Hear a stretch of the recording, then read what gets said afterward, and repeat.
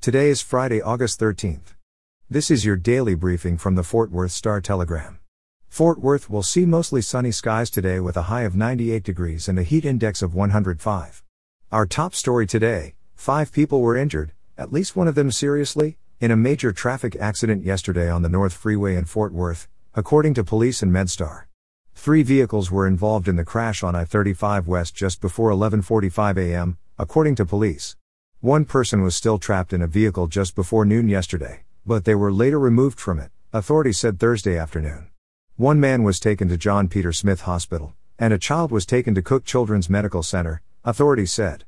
At about 3:20 p.m. yesterday, police tweeted that a hazmat crew was still on scene cleaning up diesel fuel.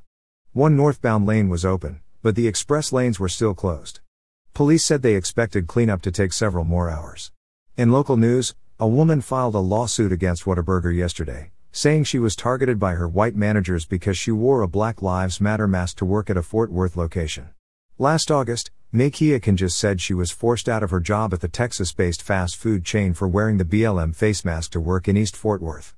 In the suit filed in Dallas County, Kinjus, who is black, said she faced racial discrimination by Whataburger management. She wore the mask multiple times, and her supervisors and district manager did not say anything about her not being allowed to wear the face covering, she said. That changed after a customer complained about the mask on August 4, 2020, the suit says. A drive-through customer asked Kinjus for the customer service phone number to complain about her wearing the BLM mask. Kinjus told her supervisor and district manager about the complaint that same day, and managers reprimanded her for wearing the mask and ordered her to take it off, the suit says. Kinjus filed a discrimination complaint against Whataburger in September 2020 with the Texas Workforce Commission Civil Rights Division. The agency issued her a right to sue letter. In business news, a California company that makes electric pickups and SUVs is being lured to Fort Worth. Rivian Automotive, which is backed by Ford, is in talks with the city to build a plant in West Fort Worth in the Walsh Development, Robert Stearns, the city's economic development director, told the city council this week.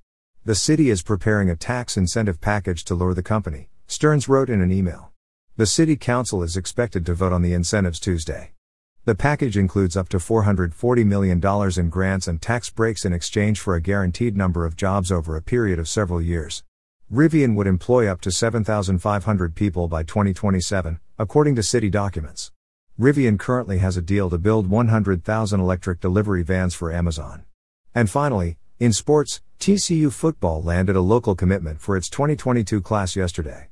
Everman offensive lineman Seth Martin announced his intentions to play for the Horned Frogs on social media.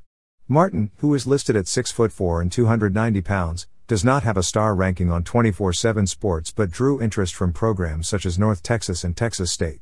TCU is his only Power 5 offer, according to 24/7 Sports. Martin is the 8th commitment for the Frogs' 2022 recruiting class and joins Cade McConnell as the offensive line commits to date. For the latest in Fort Worth and Tarrant County news, visit star-telegram.com.